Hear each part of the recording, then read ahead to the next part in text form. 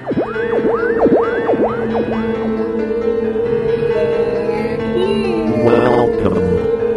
to Spooky South Coast. Look, I know the supernatural is something that isn't supposed to happen, but it does happen. AM 1420, WBSM presents Spooky South Coast with your hosts, Tim Weisberg and Matt Costa.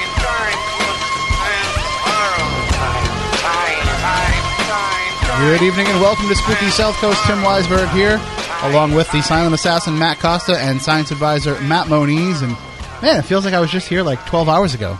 Oh, right, because I was. I want to thank everybody that's tuning in for the first time after listening to me on the radio this morning from 6 to 9. I'll be here every Saturday morning. And I promise you that we'll definitely mix in some paranormal stuff in the mornings from time to time. But, you know, when you want to talk about the paranormal, you want to come to Spooky South Coast because, let's face it, we're the guys that can do it. Anybody else on this station, you know, they're just pale imitations of us. And we are glad to be here with you. We're here each and every Saturday night from 10 to midnight, depending on the Red Sox. Thankfully, they played earlier today, so we don't have to worry about sitting here, because that was my big fear when we got our special guest for tonight to come into the studio with us. I said, I can just picture this being one of those nights when the Red Sox go to like 11:45 and we have a 15-minute show.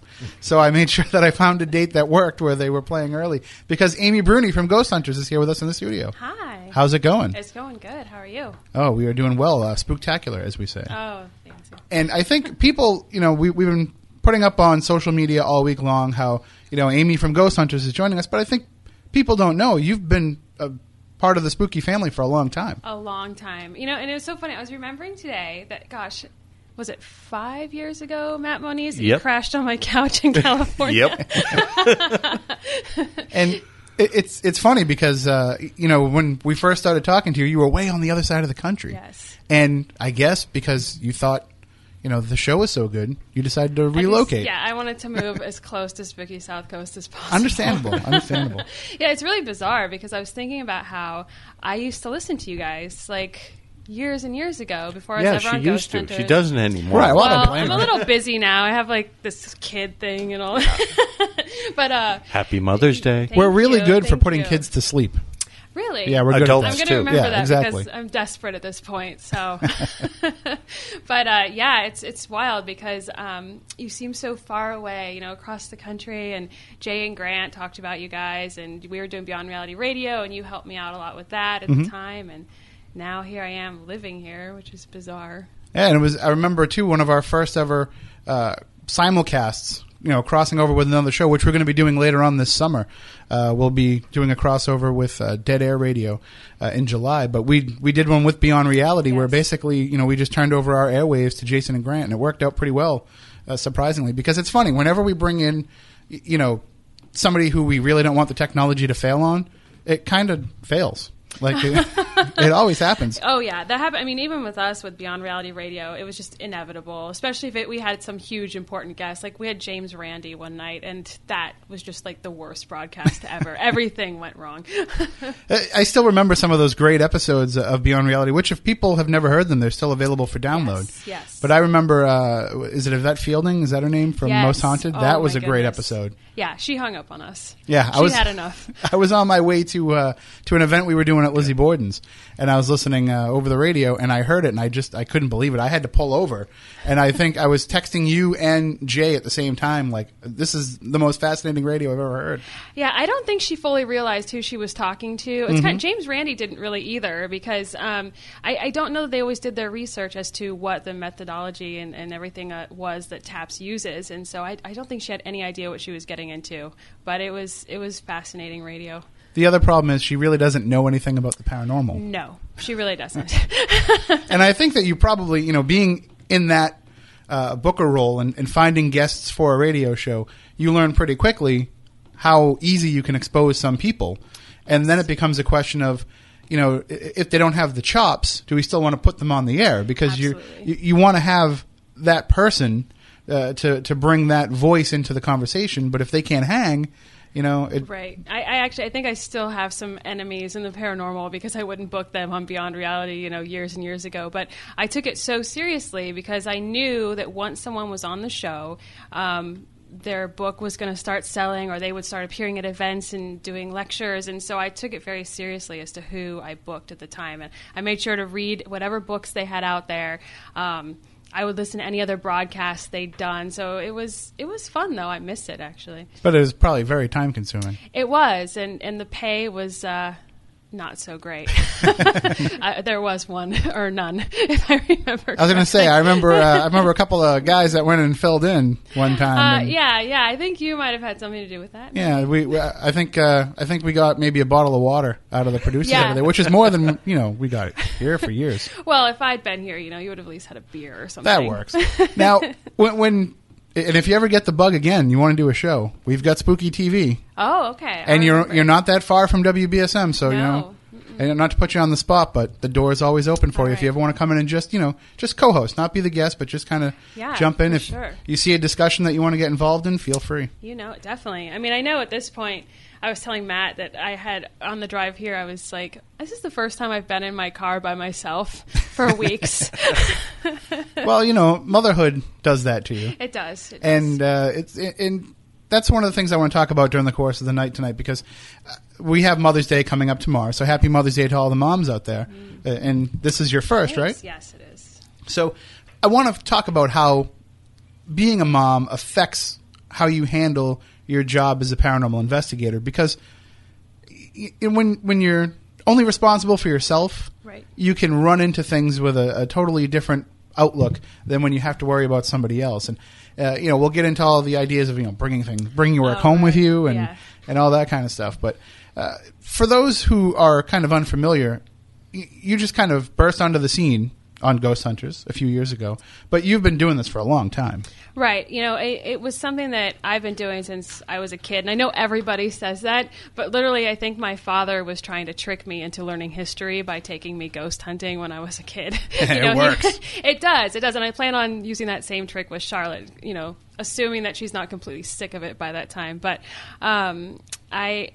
I started with my dad, and we would go to historical locations and whatnot, because our house had paranormal activity when I was little. And so we started with that. I read all these books, and I was just way into it. I was obsessed, especially with the whole history of spiritualism and everything.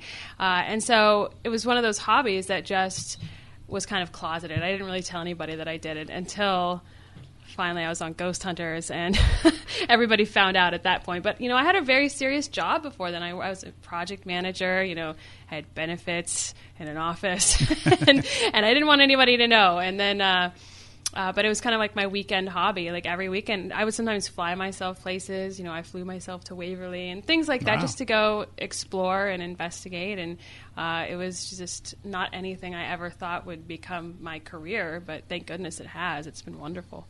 Well, was it more of a matter of, you would have liked for it to have been your career at the time, but you were just waiting for the opportunity? Or was it that you weren't sure you wanted to have your feet in those waters 100% of the time? Well, I always tell people, when you are into the paranormal, don't ever plan on getting a paycheck from it. I admit that I'm completely a fluke. I'm probably one of maybe a dozen people in this field that actually can make a living off of it, and it's not even forever. It's very fleeting, and right. I'm not going to retire on it, but I will always do it.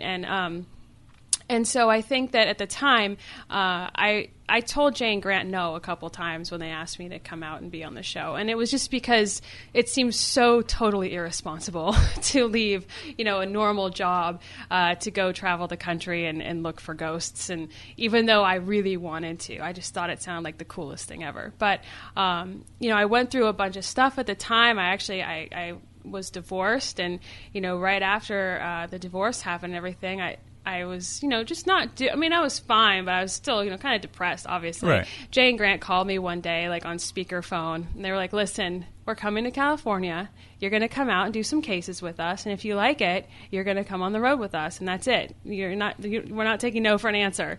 So after that, I went out on a couple cases, and I wasn't home for 5 years after that. I actually think I just gave up trying to even keep a home at that point. But well, it sounds like it came together kind of very organically, though. Yes, definitely. And I think a lot of people look at the television show, and that's different than TAPS as the investigative team. Oh, absolutely. And, to people who just watch the television show, it looks like, they just inserted Amy in season whatever. But in actuality, that has to be kind of an organic chemistry that develops. Oh, yeah. And I think that that's one of the things that that people love about Ghost Hunters and TAPS is that it's very evident that we're all very close. We're good friends. We've known each other for years. We weren't cast and put together. Mm-hmm. And, not saying anything against anybody that is, but I just think that we're so organic and people can sense that and they know that and they feel like we're part of their family at this point. So, definitely, I think that's made a huge difference. See, I don't pretend to know the backstory of all the different TV shows. I stopped watching a lot of them because it's just too much. And a lot. I get asked to comment on things that happen, and it's hard when you know the people and there's things that you know that you really can't say and things like that. So I just kind of stopped paying attention to them altogether. But there's one show that came out within the last year or so where it's a paranormal team, and I couldn't even tell you the name of it. But they go in and they do these different investigations. I think they did Lizzie Borden's for their first episode. And you can just tell by watching them that this is not an organic team that investigates together. You can tell it's a bunch of people who were thrown together.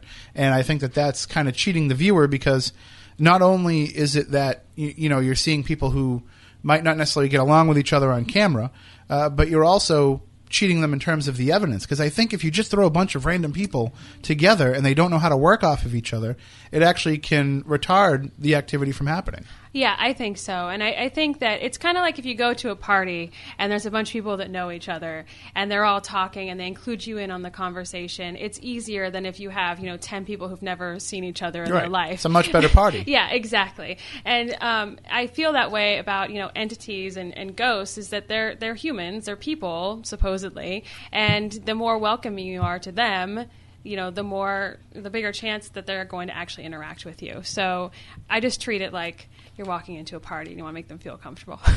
And if during the course of the show, if you see me checking like 1,000 different things, you've done this job. There's always things going on. Yeah, I'm sure. And we don't have the chat room functioning on Spooky TV at SpookySouthCoast.com. If you are listening and you want to see what's going on in the studio, we have cameras set up. We do this each week where we have, I think, 3 or 4 cameras set up, and we switch from shot to shot. So we try to keep it interesting, but it gives you something to look at while you're in the chat room and while you're listening to the show. However, because of the storms that we're having here, we're having some terrible thunderstorms here tonight. There's some issues with the internet.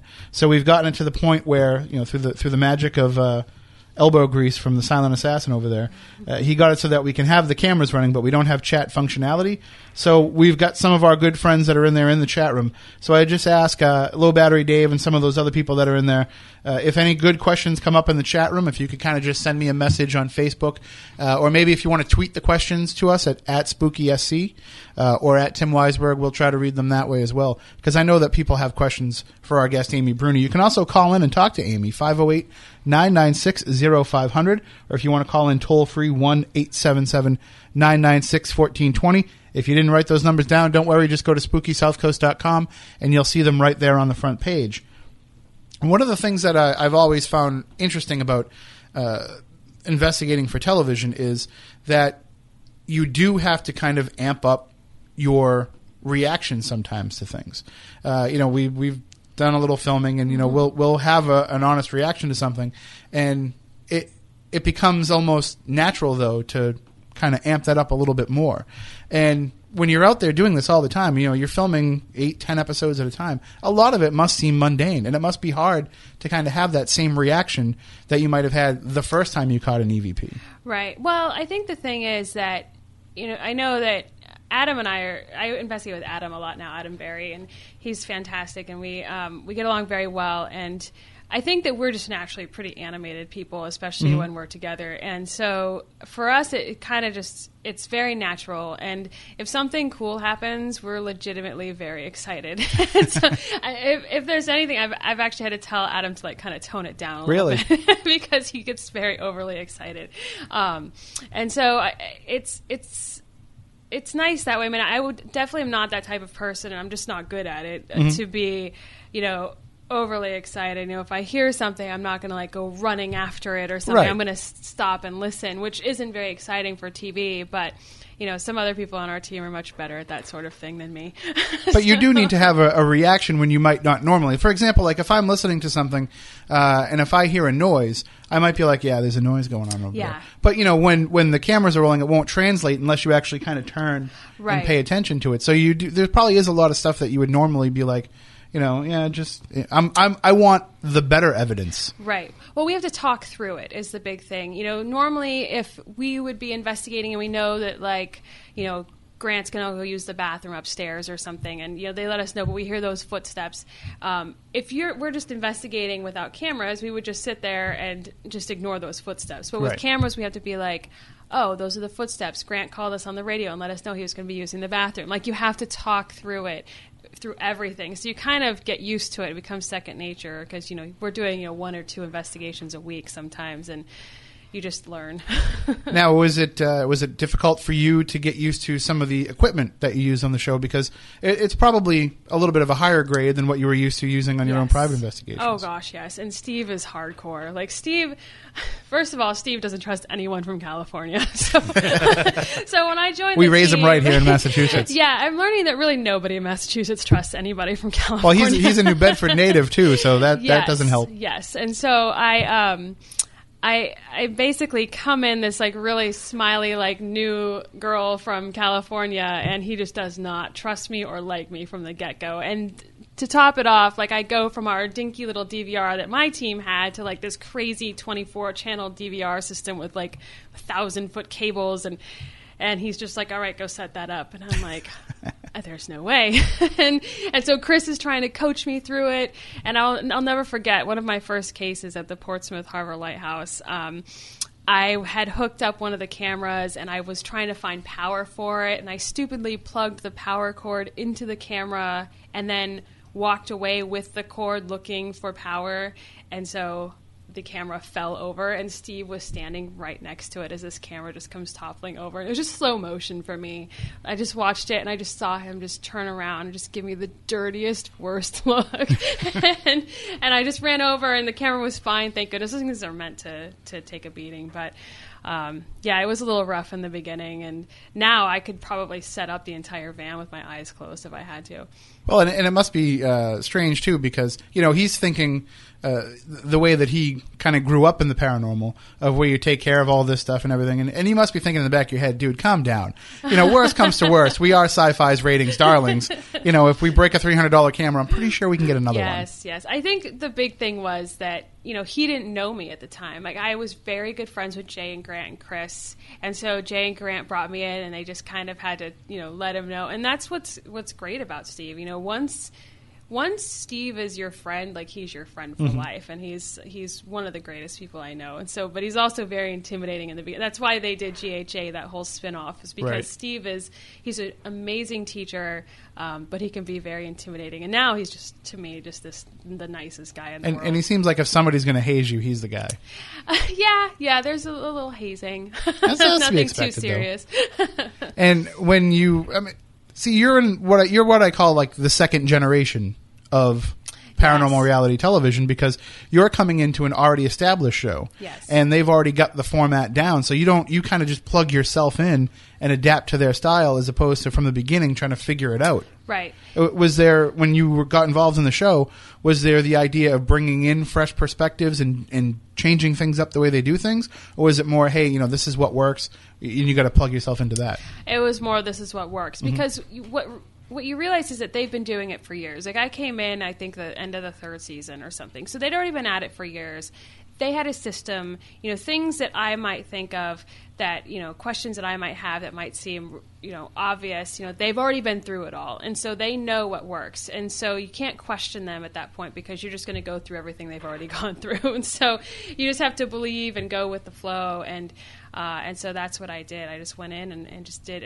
Steve was in charge at that point. Steve was really more my boss at that point than Jay and Grant were, because he was the tech. He was the tech manager, and so I did everything he told me. And he was right always. He knew the drill. So. And when you are getting involved, I mean, what was the thing that you were the most apprehensive about? What was the most intimidating aspect of investigating for television? Well, I would say just having to kind of, I mean, there's this like whole kind of hierarchy on the team, obviously, and just kind of having to learn where you fit into that. And so I never really cared about what the viewers thought until the show actually started airing. Like, it just didn't even, sometimes I would look at that camera lens and know there are, millions of eyes looking at me through that lens, and that can be kind of intimidating. But I learned very early on I just had to forget about the camera, and that's probably the most intimidating part. But then also trying to figure out where you fit in with the team, like that's where the first and foremost you care about where you fit in with the team. So that was probably the hardest part in the beginning, because that's what's going to translate to the viewers. If yes. You could be the best investigator in the world, but if you how can I put this without, if you don't get along with one of their favorites, right, then you're automatically going to be labeled as something, whether or not it's true or not. I mean, you could be best friends in the world with, say, Steve, for example, but if you have one little tiff with him that gets captured on camera, then all of a sudden you have all the Steve fans that are against you. Right. And how does that work for somebody like yourself who's been investigating the paranormal for a long time, and then all of a sudden you go from someone who's doing research and collecting data to now somebody who has fans? I mean, that must be a big difference in your life. It's different. And I think the weird thing is that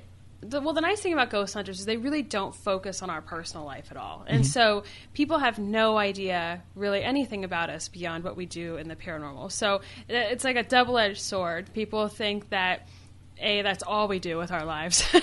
and B, they don't realize that like we have this whole other, life, that goes on. Like when I became pregnant with Charlotte, like everyone just assumed the only men in my life were the ones I was on screen with. So it's like, was it Jason or Grant? Who's the dad? Yes. I'm like, well, it's my boyfriend who none of you know. See, that was a mistake. You should have just kept that as a cliffhanger. Yes, I know. Tune in next season when Amy reveals the baby daddy. Right, exactly. And that's and people still ask me, and they ask me like, it seems so odd to me. Like, I would not ever walk up to someone on the street and be like, who's your baby's father? You know what I mean? And so, and I just ask them, they'll ask for his name and everything. And I'm like, do you think you know him? Like, so it's very odd. That's definitely been, until that, I really didn't find it that strange.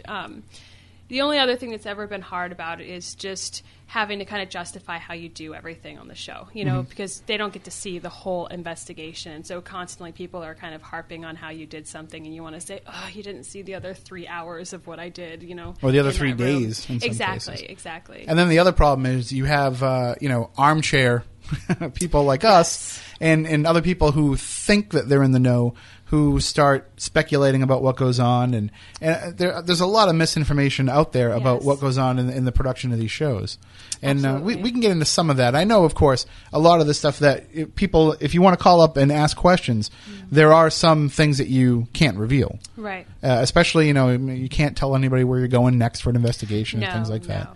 But and obviously, if people want to call up and suggest locations, it's probably better suggested in an email than telling you, I would think. Right.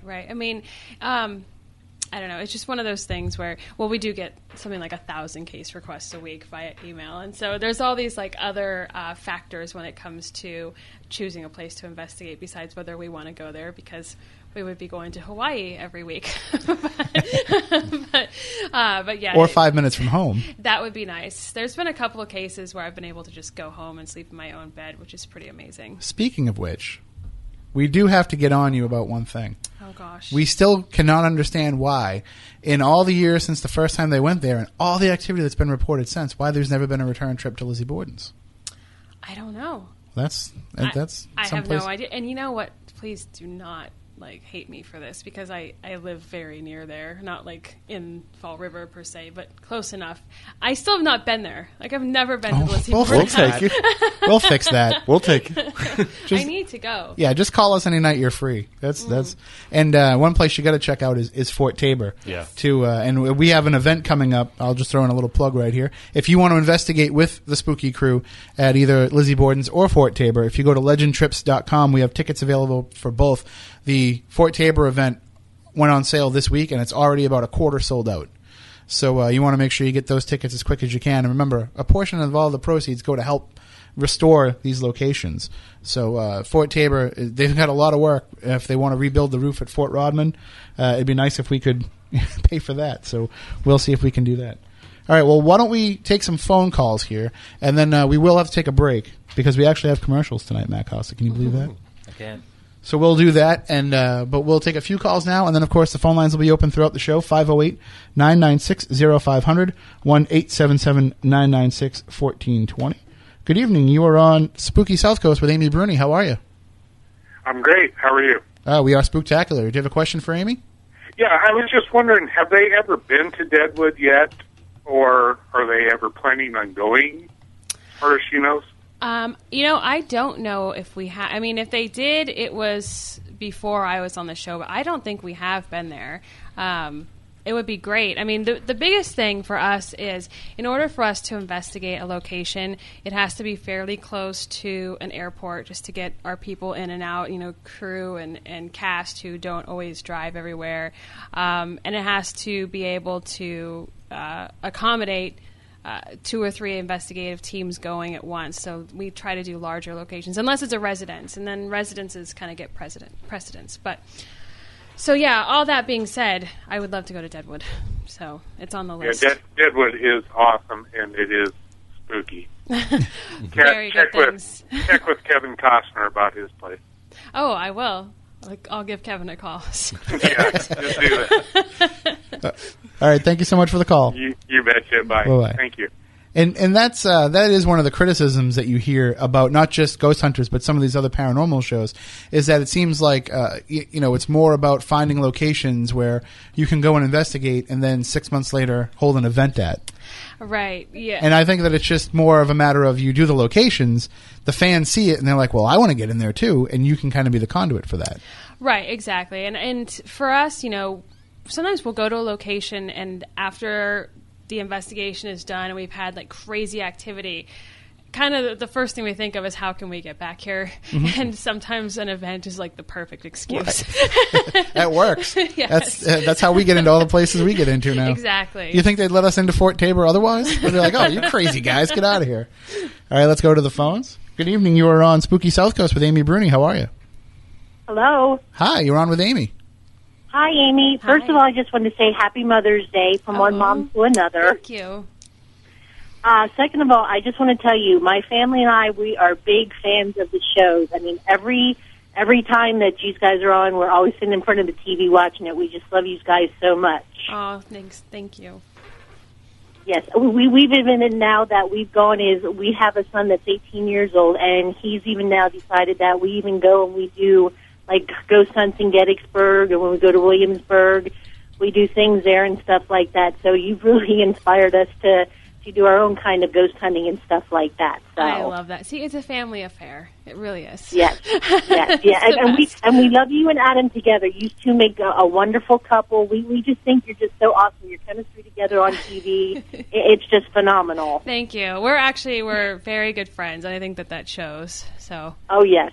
Well, yes. good. You can see it and stuff like that. But yeah, like I said, I saw it on your Facebook page because I have you on my Facebook page and stuff, and I saw that you were going to be on, and I said to my husband, I'm just going to try and see if I can get through. So I'm glad I was able to call in and talk to you. Well, thank you so much. And I guarantee you can get through pretty much every Saturday night if you want to call back again. So hey, that's fine. I may be watching every Saturday night from now on. This was nice. Thank you. So thank you so much. Thank you so much.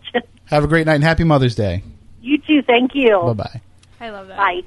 All right, we are going to take a break for a commercial, but when we come back, if you want to call in and ask Amy some questions, 508-996-0500, 1-877-996-1420. I know I have a whole bunch more questions. And, of course, if you want to jump in the chat room on Spooky TV at SpookySouthCoast.com, the storm's preventing us from seeing it tonight, but some of our friends in there can send us any good questions that pop up. You can also email us, spookycrew@spookysouthcoast.com, or send them to me on Twitter as well at SpookySC or at Tim Weisberg. Either one will work. So we are going to take a break. When we come back, we'll have more with our guest, Amy Bruni, here on Spooky South Coast.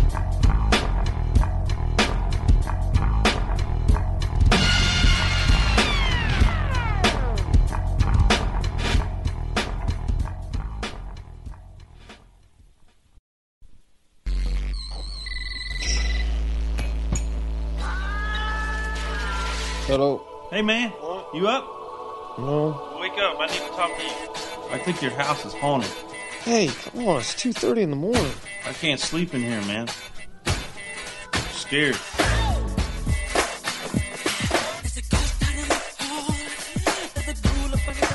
All right, welcome back to Spooky South Coast. Tim Weisberg here, along with Matt Moniz, who apparently didn't hear me what I said coming back. Before we jump right back into the discussion with our guest tonight, Amy Bruni, who's here with us in the Spooky Studio. And, of course, you can call in 508-996-0500, 1-877-996-1420. Moniz, I got to ask you a question, a UFO-related question here, because I didn't get a chance to talk to you last week. Activity going off like crazy in this neighborhood. And I remember you posted something on Facebook, and you even included the MUFON case number. Yes. You have to be a MUFON member to actually look it up, though. Well, so join. That's what everybody can do. They can join. Yes, if they wanna can. Look it up. So what was actually going on? There was a number of sightings. What happened in Wareham was 2 nights in a row. I got to see the tail end of night 2. My neighbor was outside with one of his friends, and they were watching these basically balls of light interacting with each other over our house. And he finally, remembered, hey, I should get Matt out here to look at this. He's into this stuff. So I come outside to see a couple of these lights, crisscrossing each other and then just stopping, turning around, and taking off in opposite directions at speeds that of incredible nature. Let's just Have you been paying attention to the news this past week? Yeah, there's been stuff going on all week, past couple of weeks, actually. Quincy, Brockton, Hingham, there's been sightings. Well, a lot of the stuff in Quincy is actually a military drone. But well, the FAA came out and said that it is not drone activity. I don't know how much they can. It is. They said it is not state reveal. police. They said it is not local police. That leaves you the military, and the military they're not going to. But they said that it's not a military drone too. So I mean, I don't know how much of that is disinformation, and that they're getting back to the other sightings around here. Yes, there has been a lot of activity that's been going on. I've been having people contact me for the past 2 or 3 weeks with a lot of stuff. I almost wonder, and I don't want to speculate too much here and get way off base, but I almost wonder if what has happened in this area recently, and the change in mood and perception here, and the spirit of coming together that's happened as a result of the tragedy that happened in Boston, if maybe that isn't kind of a beacon for something to come down here and visit. I mean, I know why Wareham's a beacon, because they're looking for you. Yeah, well, I'm going to leave that right where it is. Or it could be that people are paying more attention because the weather's getting nicer and they're looking up. They're outside like what happened with my neighbor. It was a nice night out.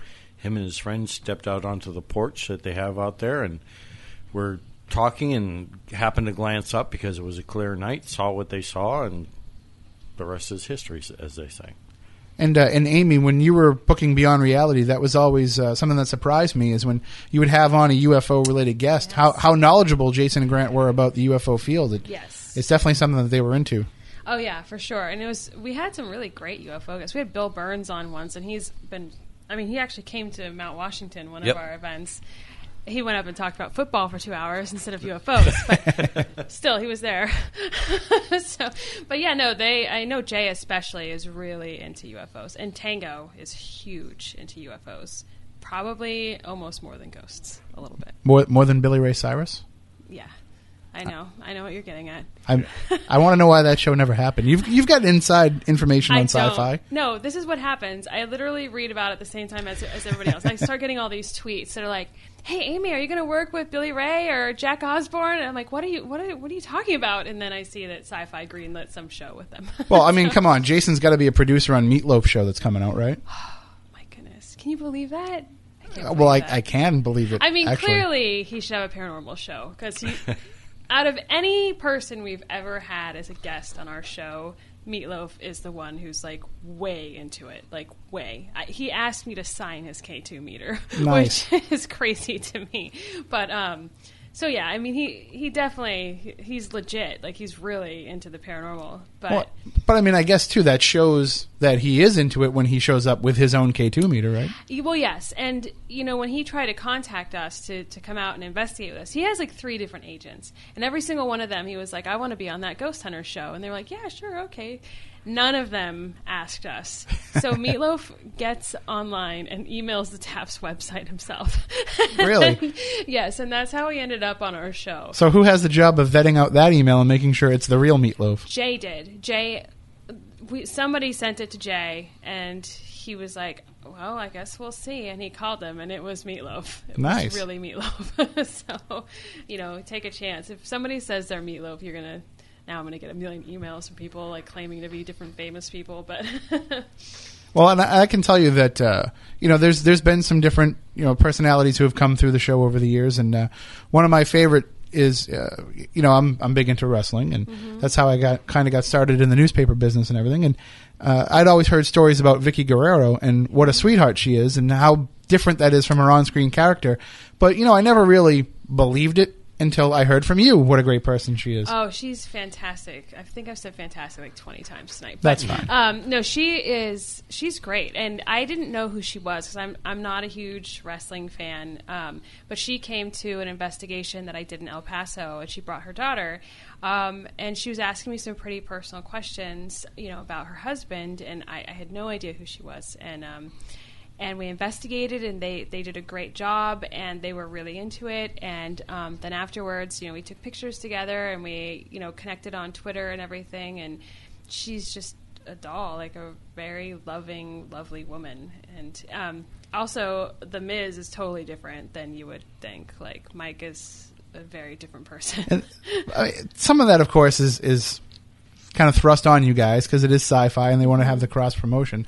I still can't for the life of me figure out why they figured sci-fi was a good place for the home for wrestling. Right. But whatever. I mean, it works. That's like tossing SpongeBob on C-SPAN.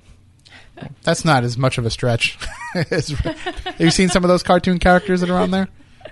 Yeah, Pelosi does look a little plastic. A lot of them make Mr. Krabs look like a nice guy. But you'll learn about all this as Charlotte gets older, trust me. You'll know all these kid shows. I hear about that from Tango. So, but, to have, these people kind of thrust on you by the network, which I'm assuming is how it works. It's like we need a little bit of cross-promotion. I don't think Jason and Grant are like, you know what, I really think that CM Punk would make a great investigator. Right.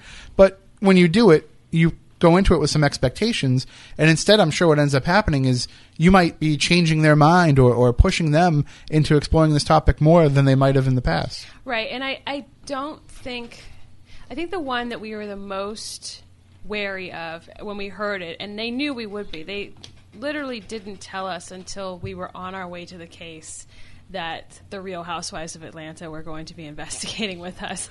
And we were like, what? Are you kidding me?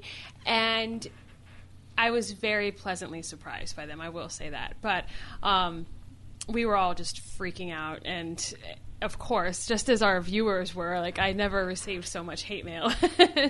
But, honestly, they were into... I mean, when they got there, it was just kind of like some sort of cross promotion. They didn't seem like they were really that into it. Mm-hmm. But by the end of it, they totally were. Like, they realized we were serious, and they were asking all kinds of questions. And so I have to say that of all the guests, every single one, I've always been pleasantly surprised, because we're able to change their mind almost every time.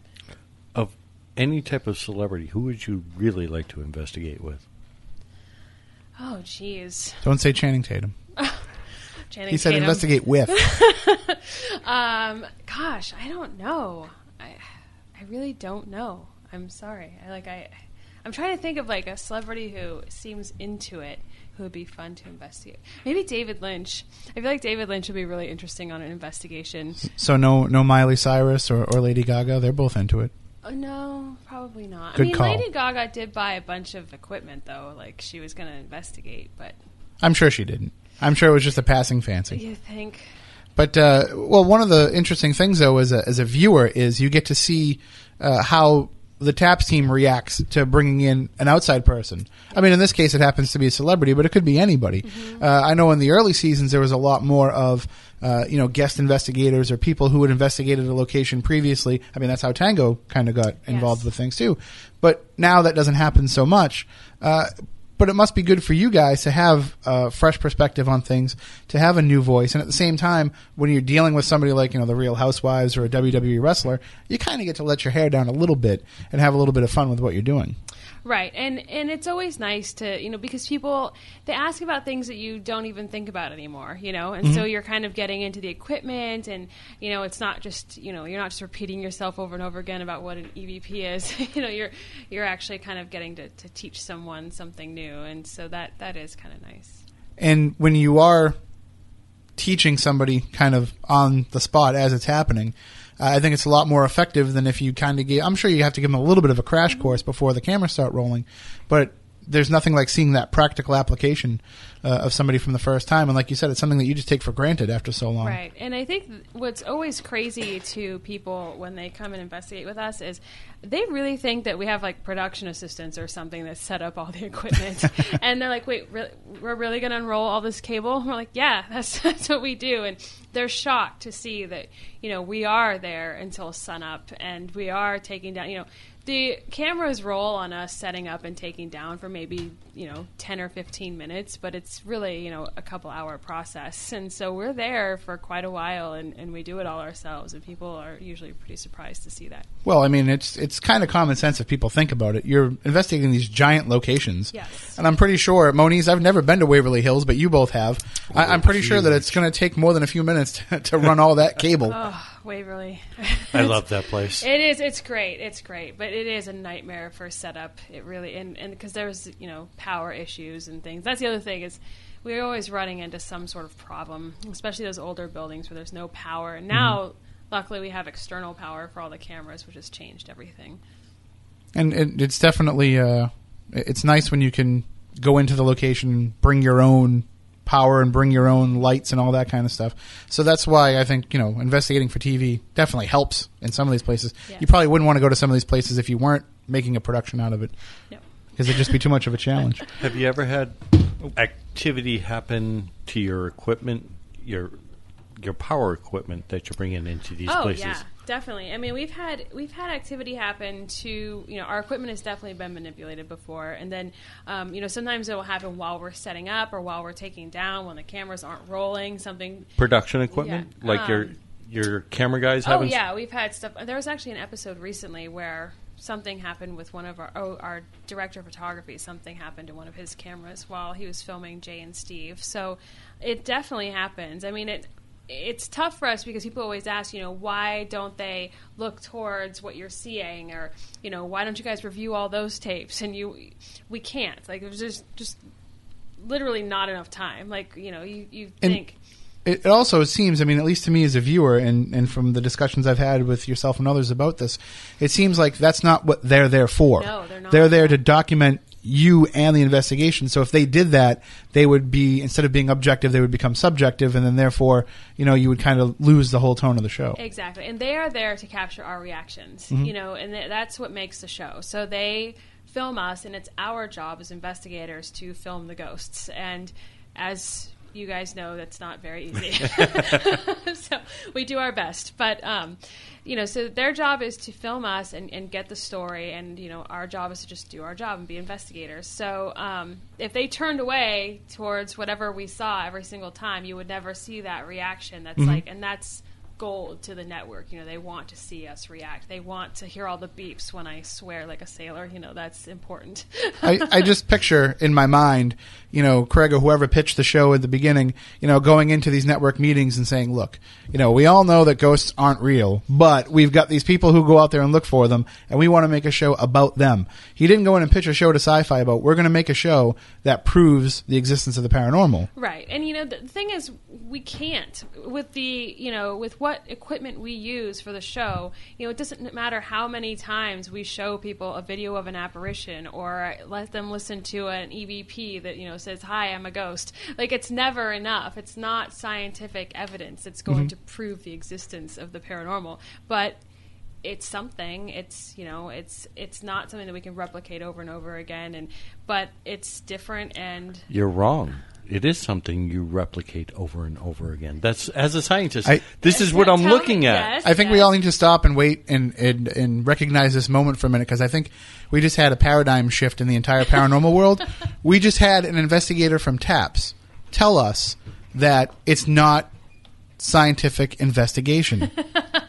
So everybody out there who said it's not scientific unless you do it the way TAPS does it, there you go. I mean, I think that's the misconception people have, is that you're going into this as, obviously you want to be as analytical and procedural as possible, but you don't go into this assuming that you're going to be writing a lab report out of these investigations that's going to be accepted, and all of a sudden academia is going to say, okay, ghosts are real because of what they did. Exactly. And the thing to remember is that, we can never be in a completely controlled environment, no matter how much we try.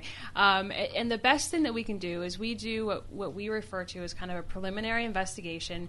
We're in these places for one night, and it's really just, it doesn't always do justice to the case itself for us to be there for such a short amount of time, and so it's nice when something becomes kind of a case study after that, which is really the ideal way to investigate, is to go in over and over and over again and record everything as far as, what the environmental, anomalies are at the same time, things like that. So it's just, for us, we go in, we do our preliminary investigation, and then our hope is that maybe a TAPS family team or another local team will come in after, especially if we find something different or anomalous, and then they'll come in and try to, investigate further. So what you're saying then is that TAPS and a ghost hunter's investigation does not have to be the be-all and end-all of the paranormal in that location. And I try to tell people that all the time. But they're not listening. No, that's the problem. I know, and they don't listen. And I think that what's important, especially for us too, is that we do realize, people always ask us, why don't you use this equipment? Why don't you use that equipment? There is a certain... or there's a certain kind of, something we have to take into account when we're on the show is that we know once we use something and it's on screen, it's going to run rampant through the paranormal field. And it's very flattering, but at the same time, it makes us really think hard before we show us using a piece of equipment on television. And also, there's probably things that are out of your control that have to do with the network and who their advertisers are and things like that, where, you might not be able to use a particular piece of equipment because the network... is saying, well, we don't want to put that name on camera. Well, that's never been an issue. Never had a problem? No. The worst, the only thing, not the worst, but the only thing that happens is sometimes we'll, try a new piece of equipment, and whoever makes it will have, their brand name in huge letters across the top of it. And, we'll have to tape that out. Right. Or they'll blur it out or something like that. Yeah, and right. we just can't. And so that's the worst case scenario. But we can try whatever we'd like. We can use whatever we'd like. But, there are just some very controversial pieces of equipment that we don't, like the spirit box, for example. It's just not quantifiable enough for us to present that to a client as evidence. It's interesting and compelling, and we've used them off camera, but it's just not something that we would show on TV. Right now, there's about 40,000 paranormal investigators listening to the show, pulling their hair out and saying, but then what about the K2? Well, the K2 is another thing it's very hard to control because, as your cell phone can, affect a K2 meter. And so in flashlights, we use flashlights on the show, and I get so much crap for using flashlights. But the fact is, I don't use just one flashlight. I use sometimes 6 or 7 flashlights, and try to be ask control questions and these sessions go on and on and on. And so people, I think, they don't see all of that on the show. And so the K2 meters as well, these are things that I have terrible luck with the K2. I don't even try to use them anymore, but they are good for detecting, where there's electrical current or Right. EMF levels, so I do use them for that. But as far as a communication device, I've never been lucky with And those. it does give you a visual representation of what's going on, even if you are just, debunking what's going on electrically. At least it gives you a visual for that. And so we are just about out of time for the first hour. So I know there are some callers on the line. If you can hang on, we'll take your questions coming up in the second hour. Anybody that has a question, we will get you on tonight. I just don't want to start having them ask questions and have to cut them off because we're up against the clock. So 508-996-0500, 1-877-996-1420. Those are the numbers. Email us, spookycrew@spookysouthcoast.com. Get us on Twitter @SpookySC. Those are the ways to get a hold of us if you want to ask some questions of our guest tonight, Amy Bruni. And I do want to get into some of these deeper issues coming up in the next hour, especially a lot of the questions that I know the audience has about the show. But there's a line. I mean, is something that I'm sure that you had to kind of reconcile within yourself. There's a line between when you are investigating and when you are, I don't want to say performing necessarily, but when you are not as concerned with everything being as visual as it could be. You know what I mean? Like when you're having great activity take place, you're probably thinking to yourself, screw the cameras. I don't care if you guys are getting this. Yeah. And, the instinct, I would assume, is always the paranormal investigator that takes over more so than the television personality. Oh, yeah, 100%. And I think that sometimes that even gets us into a little bit of trouble, because we'll hear something or see something crazy and we'll go running after it. But, you have to remember there's a camera operator who's trying to capture this moment. But, in our mind, we're like, well, if you don't get it, you don't get it. We've got to do our job. And so there have been, little skirmishes here and there where we've gone running off and they didn't get it, or something happened because we ran off and they didn't get it on camera. So, the investigator always takes over for sure. All right. Well, we'll have more discussion with Amy Bruni coming up in the next hour during the break. If you want to check out those events that I mentioned, legendtrips.com is the website. Get your tickets now to join us at both Lizzie Borden's on August 24th and Fort Tabor, Fort Rodman on June 22nd. Tickets are available, but they're not going to be available for long, so check those out. We'll be right back with more here on Spooky South Coast.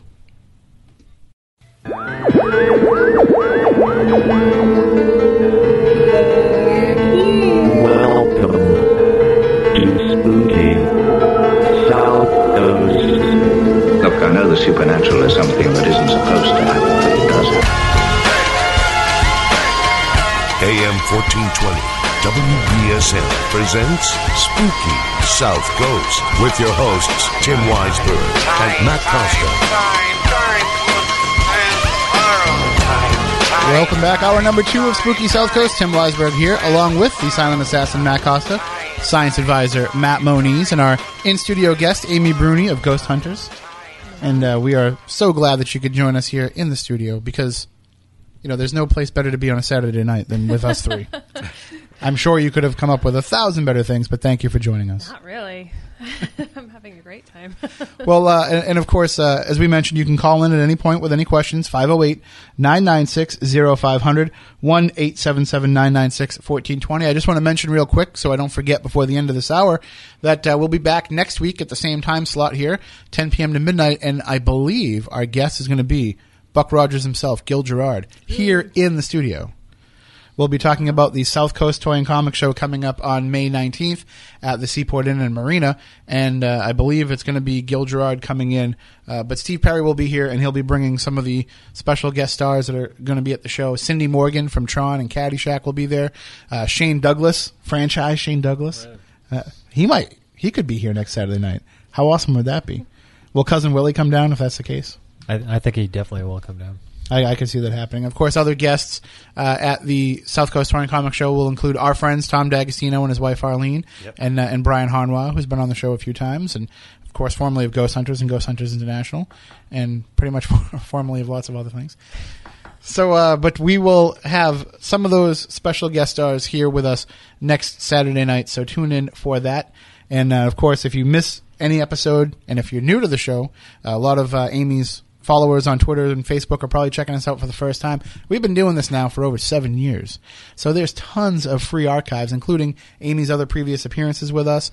And we've got all these shows available on iTunes, free of charge, on our website, SpookySouthCoast.com. And over the last few years, we've also been doing Spooky TV, which is the video component of our show, but also it's a network unto itself. And we have shows such as Spirit Connections on Tuesday nights at 7 p.m. And Cody Ray Despien's show is going to be coming back, Supernatural Reality. Get well soon, Cody. He's still in the hospital recovering from cancer treatment, but he's going to kick cancer's ass, and when he's done, he's going to come back to the Spooky South Coast airwaves. And Matt, I know that we've got a new debut coming up soon, too. Yep. Our friend Brad on Facebook has a web series called Haunted New York that's going to be premiering, I believe it's next week. But he has a few episodes ready to be broadcast. They're a little short, like 15-minute episodes, but they're premiering, I think, next week. They're really well done. I've seen some of them. Definitely high production values, and I was very surprised. Right, Brad Roussel and Haunted New York Productions, if you want to check him out online. And, of course, he'll be on Spooky TV as part of that. So just make sure that the week before it is finally going to air that we at least get Brad on for a few minutes to discuss that. And, yeah, definitely. And we were talking this week about something huge that if it happens, it's going to be awesome. We might be having a huge event on Spooky TV. It's going to be, hopefully it's going to be a big deal. It definitely will be. We can't say too much now. I'm pretty excited about it. But I'm very excited. I went home just... You're probably telling my voice how excited I am. I know, he never sounds the excited. fact that you're actually speaking, my eyebrow is raised. But this is going to be huge. For anybody that is interested in the paranormal in this area, it's going to be an amazing event. And the Starborn twins have started a radio show, and they've expressed interest on coming on Spooky TV. Hey, it's there. And anybody out there in the paranormal that wants to get involved with Spooky TV, we've got 24 hours a day, 7 days a week to fill. You just can't have just 2 hours on Saturday night. But any other time, we can work around it because we're running 2 channels, right? Or we will be. Or we could be. We're not sure about how many channels we're running, but right now it's just 1. But with the possibility of maybe 2 or 3. So there you go. Live streams. So if you have an idea for a show, if you already have a show that you're producing and you want to jump on Spooky TV, it can be audio or video. It doesn't have to be both. Yep. And we can make it happen for you. And come join Spooky TV because that's the place that discerning paranormal fans go to for their online paranormal entertainment. That sounds almost like I wrote that out ahead of time. All right, well, let's get back into the discussion with our guest, Amy Bruni. If you want to call in, 508-996-0500, 1-877-996-1420. Good evening. You're on Spooky South Coast with Amy. How are you? Hey, I'm great. Hey, I have a question. Well, for Amy. My brother committed suicide December 9th of 1996. Sorry to hear that. Yeah, he was sad. His birthday was May 9th. That's and I just wonder. I'm 8 hours away from where this all happened. Right. And sometimes I feel like he's here. It's just weird things I'm hearing. Strange things that go on. He was a prankster. Right. Well, I mean, is it bothering you that he might be there, or is that kind of giving you some comfort? No, it doesn't bother me at all. I kind of laugh about it, but I just, I wonder if it could be him. I think absolutely it could be him. I mean, this is how I feel about it. And this is just my personal opinion, but sometimes when you're in a room with someone and you're around them a lot, like you just kind of start to know the feeling of that person. Like you just, you know their energy, if that makes sense. And I could probably say that for like my mother or my daughter at this point. When you're around someone that much, you just kind of know when they're in the room, even if you don't necessarily see them walk into the room. And I feel like that energy could definitely still be around when somebody passes away. And I know there have been times, especially since I've had my daughter, like I feel like maybe some people have visited me. Like I feel like my grandfather has definitely visited, and I could just feel him. Like it just felt like him, and I didn't have any signs or anything like that. It just felt like he was in the room with me, and so I definitely think there's something to that. And if there isn't, then I don't really want to know, you know what I mean? Because I do kind of like that. I like that possibility, and I think that that's enough, you know, to entertain that notion. And I think, you know, you could even talk to him and whatnot and see if that makes things happen more often, or, you know, I'm definitely not shy when it comes to talking to things I think might be there. So, and it definitely doesn't make you crazy by any means. Well, yeah, I've done the talking thing just because I was alone, and you know nobody would need to commit me or anything like that. And it certainly does think that I certainly do think that it precipitates, you know, a little bit. Well, yeah. When I do communicate. Yeah, and I think, you know, another thing I recommend to people is to try an EVP session, because you never know. I've had people do that, and, I mean, obviously don't, you know, count on this by any means, but I've had people do that, and they'll actually hear a voice they recognize. You know, they'll actually hear that person, and it can be a very powerful experience. And you know, you don't even have to get a fancy recorder. A lot of phones you can use to record at this point, and so it can't hurt to try. And if it works, great. If not, you know, you tried. Yeah. Well, thank you so much. Yeah, well, thank of course. you for the call. All right. Have a good night. And if anybody else wants to call in, 508-996-0500. 1-877-996-1420. Here's a question that comes via Facebook. This comes from our friend Bill.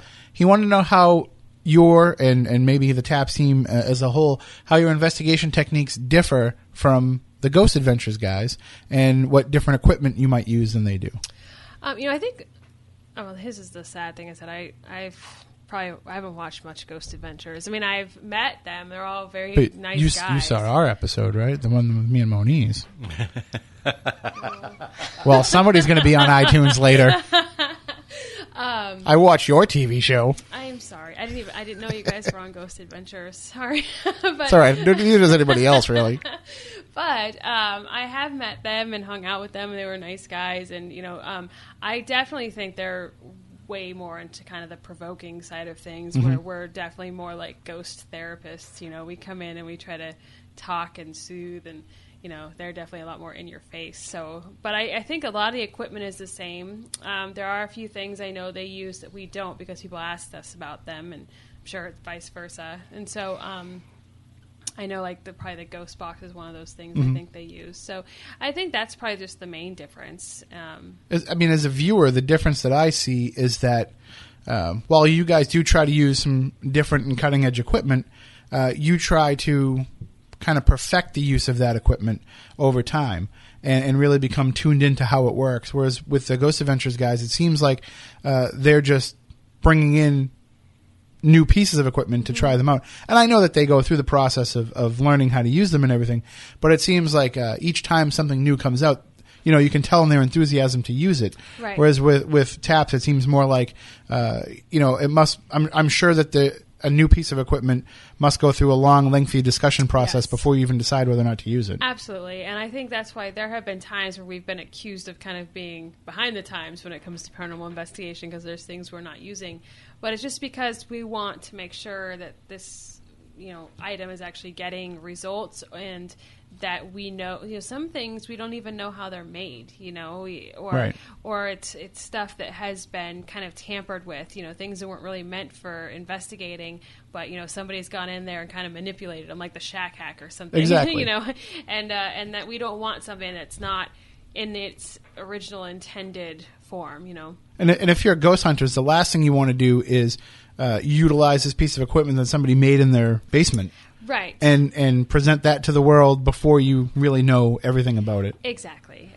Even though some of those pieces of equipment are really intense, and, you know, I love, you know, I've used, you know, on many occasions, you know, behind the scenes, because I don't just investigate on camera, but it's just stuff I don't want really to put out there for public consumption yet. What about hi-fi versus lo-fi? I mean, you've got the resources to get some of the most, the higher end equipment. Yeah. You could have recorders that most paranormal investigators wouldn't be able to afford to bring with them on an investigation. So do you prefer to have the highest quality equipment possible in terms of the clarity, like say for a digital recorder? Do you want the highest quality sound, or you're using condenser type quality microphones? Or would you rather have something that creates a little bit of internal noise to kind of give a little bit of extra something for the spirits to manipulate? I think there's something to be said for both. I think that when we use a very high quality microphone, it's easier to discern what we're hearing. We could hear a whisper and know, oh, that was Adam sighing. I can tell easier. Where if I do have something that does have some sort of internal noise or is older, it might not be as obvious. And that could be mistaken for an EVP, but that being said, sometimes white noise seems to help with entities speaking. So what would be ideal, which we don't always do, but we have done in the past, is where you run both, right? And you review both things, and then if you find, we do this with our DVR cameras a lot. If you do find something on one recorder, you review that same moment on the other recorder and see if there's another explanation, or sometimes we'll kind of triangulate them. We'll set up 3 recorders, and with those you can figure out where was this noise, what was it closest to, and but that's when we have the time, and sometimes we just don't, unfortunately. Well, one of the questions that I got on Facebook, somebody asking me personally this week, was they were asking me about the Panasonic RR-DR60 recorder. I was going to bring that up. Which is, one of the most sought after pieces of investigative equipment, and they go for huge money on eBay because it's been discontinued. Well, let me ask you this. Why do you think it's been discontinued? Right. The clarity of audio isn't that great, and a lot of people want them because you can kind of create false positives out of it. I think so, but I've seen some pretty compelling evidence from those. Like I've sat with the Constantinos, in basements all over the country at this point or wherever, and listened to some things that come out of that recorder, and it's eerie. But at the same time, there's a lot of other recorders running, and none of them pick up anything, or they're picking up. So I don't know. I think that it's all definitely worth a try for sure. See, to me, it's got to be as clear as possible. Yeah. And, I want to be able to eliminate all that other stuff. And if you feel like white noise or some kind of noise will help, then bring a white noise generator. You can download an app on your phone. Exactly. And what do you use for a handheld recorder? Do you use a Zoom? Yes, we do. Yeah. Those seem to be the next wave of easy to use, for the paranormal community. You don't have to be an audiophile to figure out how to use one, and they're relatively affordable. Yeah, and I love them because they are very, very clear. I love listening while I'm recording with them. I don't do that on the show too much, but sometimes I do while we're investigating, and because I can actually, they're just so crystal clear. I can hear everything that's going on in the room, even better than without it, obviously. And so I love them. I think they're definitely worth the money. They're like $300 or $400, so they're for the higher end ones. Yeah. The ones we're using, I think, are like $300 or $400. But you can get like entry level ones. Like I have a Zoom H1 that retails for like $99. I got it for $25 off the clearance rack at Target. Nice. And if you go into Target stores, you find them on there all the time because as they come out with the new models, they're getting rid of those old ones. So it's worth having it in your bag of tricks. Yeah. If maybe you have the Panasonic RR and that's what you prefer to use, but have this too, and like you said, run both of them. Right. See what you can get. Moniz, I know that you try to run as many different things as you can when you're investigating. Styles. Yeah, everything from analog tape to early version digital to some of the newer stuff. Yeah. I actually, at a yard sale, I called these guys up and I was like, guys, I can get a reel-to-reel right now for like $10. Should I get it? Is it worth bringing to have one other thing? I think the only reason we decided not to get it is because we're like, that's great, but where are we going to get the tape for it? Yeah. But right, you as much different approaches that you can take to things. Is there ever a time though when you feel, especially if you're investigating for the cameras, where you feel like maybe it's just a little too much tech happening, and Always. that you need to get that out of the way to make that connection? Always. And it's one of the things I tell people at events all the time, when I'm teaching people is, don't get so wrapped up in your equipment that you miss the full-bodied apparition that walks right in front of your face, And I see that happening so often. But it can't be because my millimeter didn't spike. I know. What? There was no EMF reading. I feel like people overlook the fact that probably their best asset is themselves. You know when something changes in the room. You can hear, you hear it with your own ears. You can feel it. And I am one of those investigators. I'm definitely not equipment heavy. Like, I always have something running, but you are not going to see me with the millimeter and my recorder and camera, all juggling these things. It's not going to happen. But you say you have something running, but is it running though just to be almost a redundancy to what you're experiencing? Is it there just to kind of quantify your experience? Absolutely, because especially when you're investigating for a client, if I have an experience, or sometimes they can help me debunk an experience or disprove it. I might think I saw, something fly through the room, and then I look on the camera and it was a huge moth, something like that. So I do try to have something running to back it up at all times. Well, bear in mind, the equipment is there just to augment your own natural senses. The camera sees in spectrums your eyes can't. The recorders hear in frequencies your ears don't. The EMF detectors act like your skin and galvanic response, and you have, ion meters that will replace your sense of smell, and if you're tasting a ghost, you got issues. I haven't had that happen yet. Although, shockingly. believe it or not, sense of taste can also be part of an experience. People have tasted blood. That makes sense. Yeah. So, but that's all the equipment is really there for, is to augment your own experience. Right. Now, this might be a little bit of a tricky question, but it's something that I wonder. We get into fights with people that are in the paranormal community because we don't really play by a lot of the rules. I support websites like Worst Paranormal and them calling out groups and putting it up there for debate. But I also support when people are like, let's stop all this infighting. I'm not going to run around and wave that para-unity flag. We did it for a while, and it's crap. But we did it for a while. And so we kind of, walk that fence a little bit to some degree. But we do get a lot of slack when we will criticize some of the television shows. And I've kind of done like a 180 on it and said, let's not criticize them anymore. Let's just take them for what they are, as being entertainment vehicles. And that's what it's really all about. So in terms of the response that you get from the viewers of the show, do you think that there's a big difference between those who are paranormal investigators who watch the show because of the paranormal connection and those who are just fans of a good television show? Is there definitely a line in the sand between those in the fan base? Definitely. I mean, and I see it the most when we do appearances and stuff because, the paranormal investigators will come up and they'll have like their case of, equipment and they want to show it to you and talk to you about it. And then there's people that just watch the show because they find it entertaining. And there's people who are just like, you're crazy. I could never do what you do, but I love watching the show.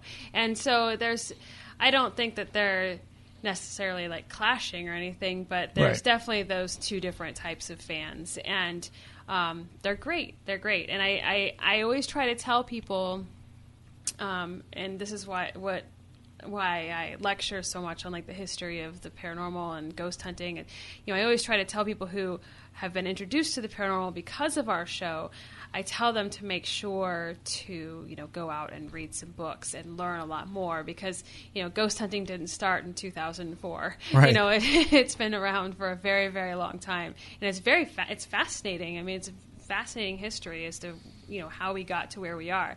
And we are just part of a wave right now. And I try to explain to them that in 10 years, it's not going to be like this. But, the diehards will still be investigating. We'll just be back to being nerds. Nothing wrong with that. No, it's great. And so, yeah, there is a difference for sure. I'm actually working on a show, just on a side note, for later on this summer. You remember that movie, Who's Harry Crumb? Yes. Well, we're going to have a show called Who's Harry Price. Because it's amazing to me, like how few people know that name, and it's like, but there was showmanship involved in the pursuit of the paranormal long before, Ghost Hunters and other shows of that ilk. Yeah, he was the first like broadcast of paranormal investigation on the radio, which is so interesting to me. That makes him a god to us. Yeah.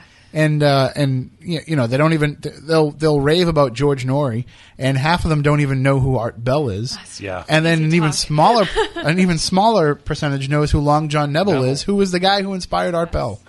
So it's just amazing how much they have, not necessarily blinders, but just they don't see the need to expand the knowledge. No, and when they start, I mean, there's a treasure trove of information out there. It's just there's so much, and so when somebody has a real, true interest, like they've stumbled on a gold mine, pretty much. But if there's people that just watch the show and just want to go and do what we do, people ask me all the time, how do I become a paranormal investigator?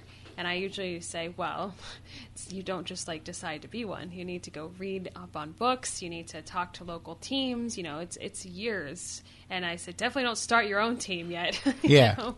And so many people are like, what's the best way to start a team? The best way to start a team is to join another one first. Learn what not to do. Exactly. And then go out and do it. Yeah. What, you can't get the matching shirts and just do gosh. it? You can't. You have to have a goatee if you're a guy. True. You have to have a backwards hat. Everybody has to pose for pictures like this. Yes. It's guilty. We've done it. Of course, everybody's done it.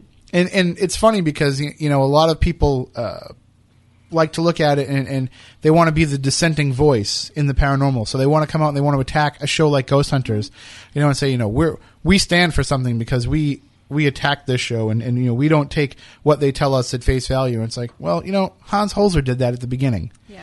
He was calling out Jason and Grant and saying, they're just running around in the dark with a bunch of gizmos. So that's already been done, and the community has already kind of moved on from it. One of the things that surprises me, I don't know how much of this you see from your position on the other side of the camera, so to speak, but there is a clash. You said there isn't really a lot of clashing between the two sides of the fan base, but there is whenever somebody decides to question something that happens on the show. So if you're Joe Schmo, average investigator, has been doing this for a long time, and you want to call out something that happens, and right or wrong, usually they're wrong because it's something that they're looking at not objectively, but they'll call you out for something that you do on the show, and then all the fans who are just that, not investigators, will attack them because it's a personal slight against you, right, or Jason or Grand Tango, whoever. So there is kind of that disconnect, and I think that's where we're getting a lot of this drama from that people are associating with the television shows. It's not so much that you can't call out. I mean, I call out what happens on TV all the time. I watch some of these shows that my wife watches. I don't even know the names of them, but a lady goes in and takes over people's hair salons and makes them better. Yeah. Or I'll watch the restaurant shows where they do that, and I'll look at it and be like, oh, this is so staged. I watch Hardcore Pawn all the time. It's got to be the most staged show on television, but that doesn't take away from the enjoyment of it. Right. And it doesn't mean that I can't criticize what goes on because that's the way that I perceive it. Mm-hmm. And I'm sure that you would love to hear people's, feedback about the way that you investigate without having all this noise surrounding it.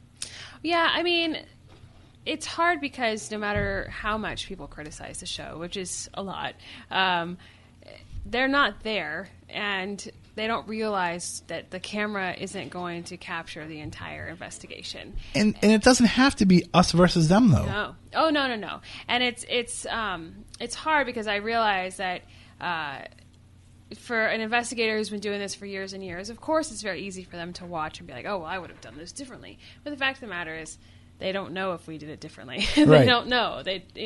And so, and then there are the fans who do take it as kind of a slight, and they want to defend us, which I think is very sweet. But, I guess maybe I'm out of touch with it because I don't read it anymore. I just can't because Right. I want to respond. And I've tried on many occasions. There are people out there that have written, or put together these crazy YouTube videos and stuff. They're like, this is proof that this didn't happen, and I will go on there and I will say, hey, let me just give you some background as to, what happened here and da-da-da-da-da, and explain it. and they'll delete my comments because Right. they don't want to know the truth. They want to attract attention. And that's not an explanation. That's spin. Yeah, exactly. And they want to attract attention for being, Taps haters, Right. pretty much. So I've realized that now, and so I just don't even respond. And you don't have to say it, but I will. We all know the reason that a lot of this us versus them takes place is just because of jealousy. It is. And it's sad because, there can only be so many TV shows about paranormal investigators, and you were there first. Yeah, and it's not even a matter of being there first. It's just a right place, right time. You Right. know, they saw an article written about Jay and Grant, and that's what it took. And and so I see so many shows, see, that's how bad it is. I see so many teams where I go to their website, and more than, what investigations they've done, they have, all the media they've done. Right. They're talking about that as opposed to, where they've investigated or who they've helped. And YouTube clips of their appearance on local cable access. Exactly. And it's just, that's not what's important, and people will come up to me all the time and say, oh, we're working on a pilot for this and that. And I'm like, how are Right. you, so it's definitely an interesting way of things right now in the paranormal field. But, you have to kind of take it the way that it goes. Exactly. And it is a wave. And although if you would have told me that the show would have been on for 9 years, I would have been, you're crazy. I'll be honest with you, and this is no offense to you or the show or anybody. I thought this bubble was going to pop a few years ago, and it just keeps going. They just keep finding new ways to prolong the life expectancy of this current surge of the paranormal. Yeah, and I think that it's inexpensive television to make, and it's entertaining. It fits the reality genre perfectly. But I think that what they're all missing, because they do keep trying, what they're missing is that organic feel that we were talking about earlier. Right. They're just not capturing that with any of the other shows. The only other show that they've captured that with, I feel, is Ghost Adventures, and they are the only other show where they all knew each other before they did the show. Right. So I think that's a huge part of it, and I don't think that But even then, they're not a team who is going out and doing residential cases, No. and they're not investigating any time really that isn't being recorded for television. Well, no, but at the same time, you can see that they know each other. That they didn't just come in and they weren't cast. Right. So we'll talk about all this stuff and more. We're going to take a break, but when we come back on the other side, I do want to talk to you, since we are almost on the cusp of your first Mother's Day here, about being a mom and being an investigator, because I know that it's something that, I was a dad before I started doing Spooky South Coast, but I was consciously aware that maybe stepping into that world might negatively affect the world that I'm in now. And now that my son's 8, there's questions, and I'm going through all that. So you've got that to look forward to. Great. So we'll take a break, and if you want to call in and ask some questions of Amy or share your own thoughts and feelings, 508-996-0500, 1-877-996-1420. Those are the numbers if you want to get a hold of us here. You can also tweet us at SpookySC, and you can email us, SpookyCrew@SpookySouthCoast.com. We'll be right back with more in just a minute here on Spooky South Coast.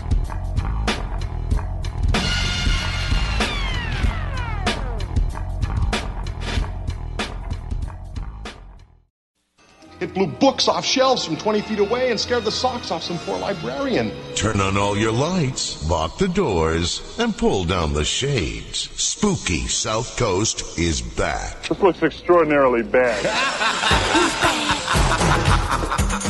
All right, welcome back. The final segment of the show for this week with our guest, Amy Bruni, here with us in the Spooky Studio. Give her a call, 508-996-0500, 1-877-996-1420.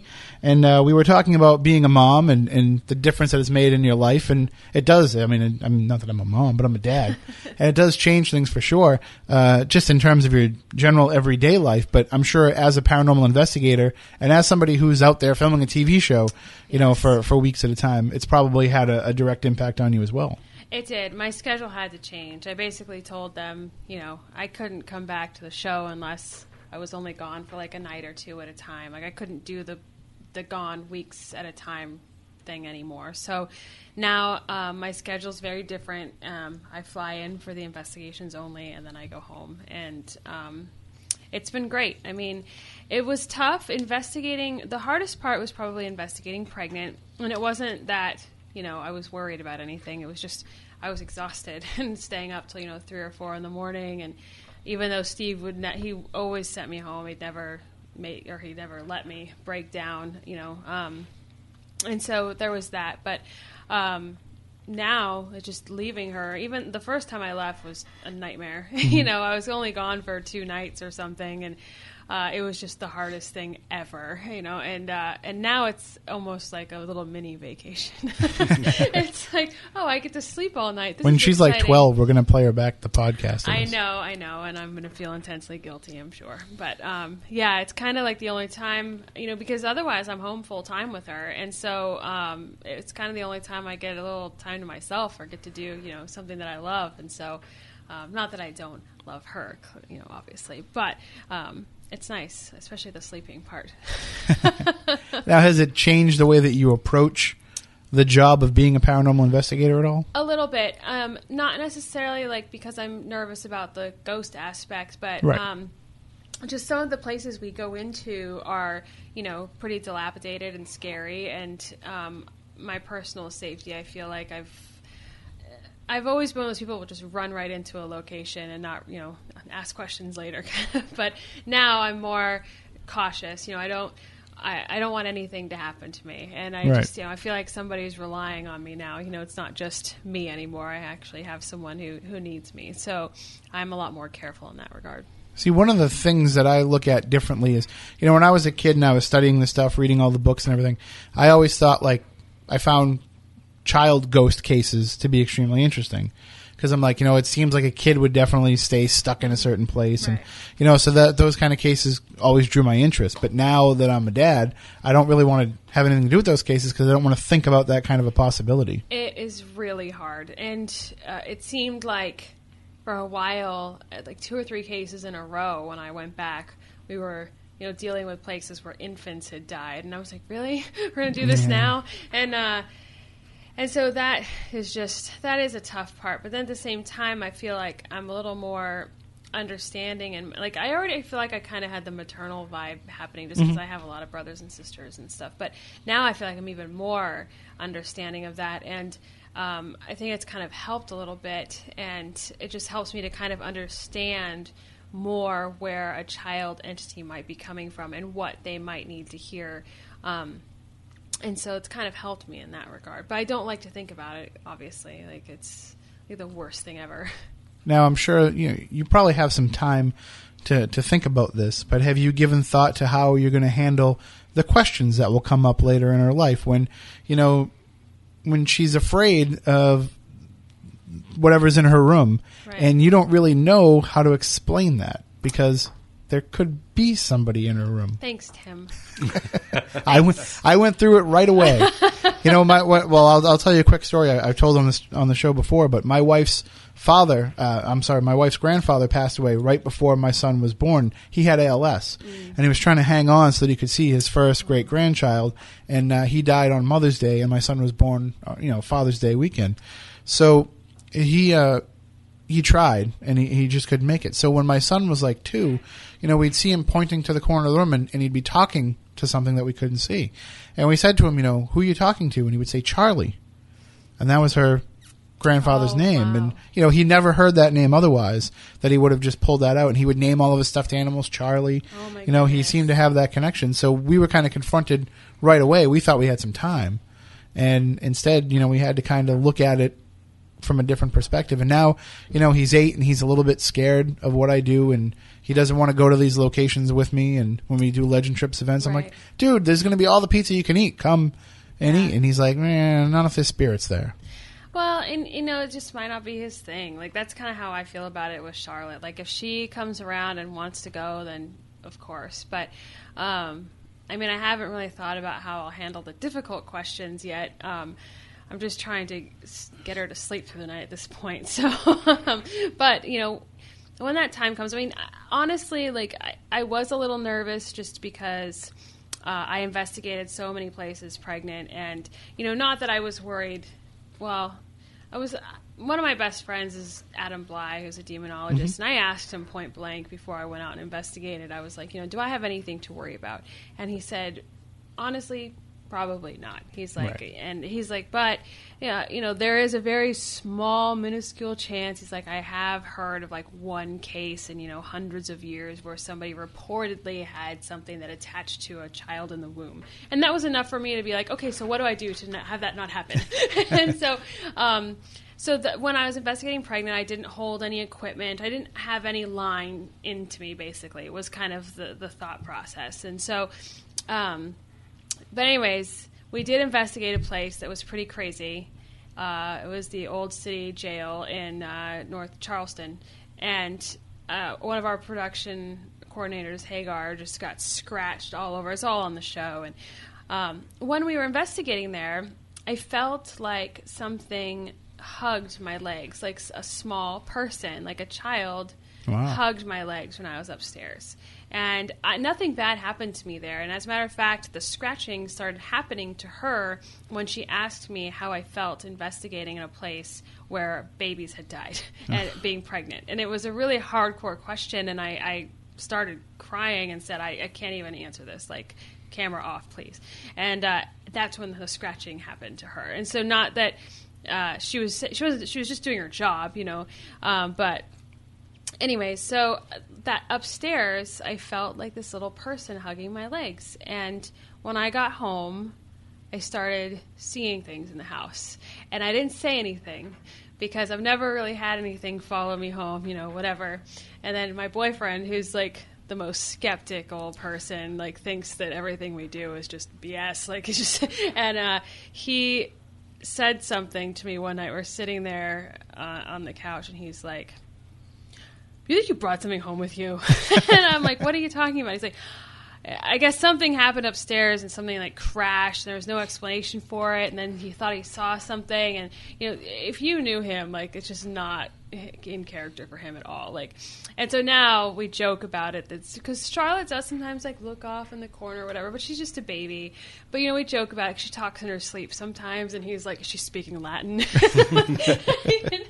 So no, but, so, I mean, maybe something followed me home. Maybe it didn't. I mean, we haven't had anything too crazy happen. But I literally do not worry about it. Well, aside from the paranormal aspects of what you do, I'm sure that you probably took a lot of precautions worrying about things like, asbestos. Yes. High EMF, things like that could all have some sort of negative health repercussions. Well, yeah, and it was funny because I didn't tell anybody that I was pregnant for a while. I waited till I was at least 12 weeks. I don't even think I told the crew till I was like 14 weeks or something. But I told Adam, Steve, and Dave right away because I needed them in my corner because I was really, really sick, like really sick. And there was one night where we had to go down into the bottom of the USS North Carolina or some ship we were investigating, and it was all asbestos signs everywhere. Oh. And I saw it, and I looked at Adam, and I'm like, I can't do this. And so I told them I wasn't doing it. And so I know I came off as this total diva, but it was just because I couldn't do it. Like, I just couldn't do it. And there was another time where I needed to take something. I had a headache. And the only thing I could take was ibuprofen, and the production assistant gave me, like, aspirin or something I couldn't take being pregnant. And again, I know I came off as this total diva, but she had no idea that I was pregnant. But anyway, so yes, there were things like that came up, and I had to, deal with them. But overall, there was no more climbing ladders or, precariously perching myself up to get a camera at the right angle. That all had to end. And I don't think enough was paid attention to the fact that, everybody made a big deal about when Grant was leaving the show. And nobody ever thought, gee, maybe he just doesn't want to be around a pregnant woman again after all the times he's gone through it. He's like, I've had enough of that. It was crazy because I knew I was pregnant when when he told us that day, like on the show, when he told us that he was leaving, that was legit. We had no idea why we were having this meeting. And we were like, maybe we're going to Hawaii again. Like, just, maybe this is good news. But inside, we knew it was awful, awful news. We thought that they had decided to quit the show and that it was done. And I knew I was pregnant, but I didn't want to say anything yet. And so Grant tells me this, and I'm just this like hormonal mess, and so I'm just bawling like, "Oh, Grant's leaving," And so I did not tell Jay and Grant about me being pregnant until we were wrapped on that last case, because I just didn't want to take away from his time at all, and so I didn't tell them until we were all done. So. And also, you don't want people to look at you differently. And people just naturally do that with a pregnant woman. They want to say, no, don't do that. Let me get that for you. And that's exactly what happened, because I work with like a bunch of incredible gentlemen, and they were just like everything. I couldn't do anything. I was getting frustrated, to be honest. But and then the inevitable rumors started that Grant was leaving because I was having his baby and yada, yada, yada. And it was like, oh, my God. But that's what happens. Yes. I mean, what can you do about it? I guess, if people are taking the time to make up crazy stories about you, at least it means they're paying attention. Right, exactly. That's what Britt always tells me. He's like, hey, at least I got your name spelled right. I'm like, oh. But there is, there's always going to be those who want to create even more drama out of something that they need to. And it can never be something as simple as, hey, I'm kind of burnt out from doing this all the time, and I just want to take some time and spend it with my family and some of my other passions. And that was it. For him, people have to remember he was on the show for 8 years, and anybody who's at a job for 8 years, especially one that involves that much travel, he just got to the point where he just wanted to be home, and that was it. There was no drama, there was nothing crazy. Like, he just wanted to be home and focus on his other things. And it's funny, if you go back and you watch some of the episodes, and now, we've had, I've met him personally, and so I know what he's like when you see him one-on-one, but you can tell, even if you're just somebody who watches the show, as the seasons progress, you can just tell more and more that it's wearing on him. Mm-hmm. And you can kind of see that, these are people who need a break. And when you watch these, and I know that they don't always air them in the order that you film them, but when you go season to season, you can just see the toll that it must take on you having to go out there and do this all the time. And not only that, but people forget all the other stuff that go. You got to be there at the upfront. You got to go to all these conventions, the events, all these different things. There was one year, the year before I was pregnant, that I was on the road for 300 days. Like, I counted it all. Wow. I looked at my calendar. At that point, I gave up trying to have a home. I put everything in storage, and I just lived in hotels. It was just, if I wasn't filming the show, I was doing an event or a convention. Like, I was never home. And so as soon as, Jimmy and my boyfriend and I decided to have kids, I was like, well, we're going to have to change all of this. Like, I can't be gone like this. And so it's been nice that I've been able to change it, because I could not have carried on like that.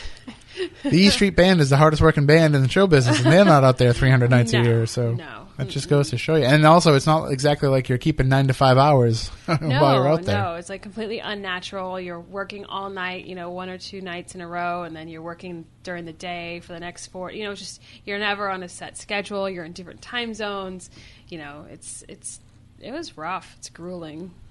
Well, hopefully you can take tomorrow and just have a nice, peaceful, relaxing day. Oh, yeah. Yeah, definitely. For your any big plans for your first Mother's Day? My in-laws have something planned for me, so I think that I'm going to go over there, and we're just going to sit back, and they're going to take care of me and feed me food and wine. Nothing wrong with that. I always tell, relatives and friends when they're having kids, the first Father's Day and Mother's Day are the best for you.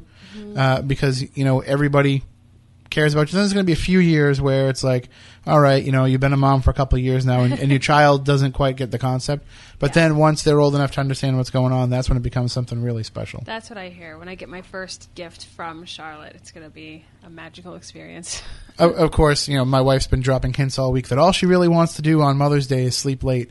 And I keep looking at her and saying, I know, but it's my only day to sleep late, too. So I had a talk with my son before I left the house, and I said, okay, I'm going to do Spooky South Coast. Now, listen, you're 8 years old. You're a man now. So when you wake up tomorrow, you're pretty much on your own. Oh, don't wake me up, and don't wake Mom up either. Oh, that's my dream, if I could sleep in, but it's not going to happen. I expect scrambled eggs and bacon waiting for both of us tomorrow morning.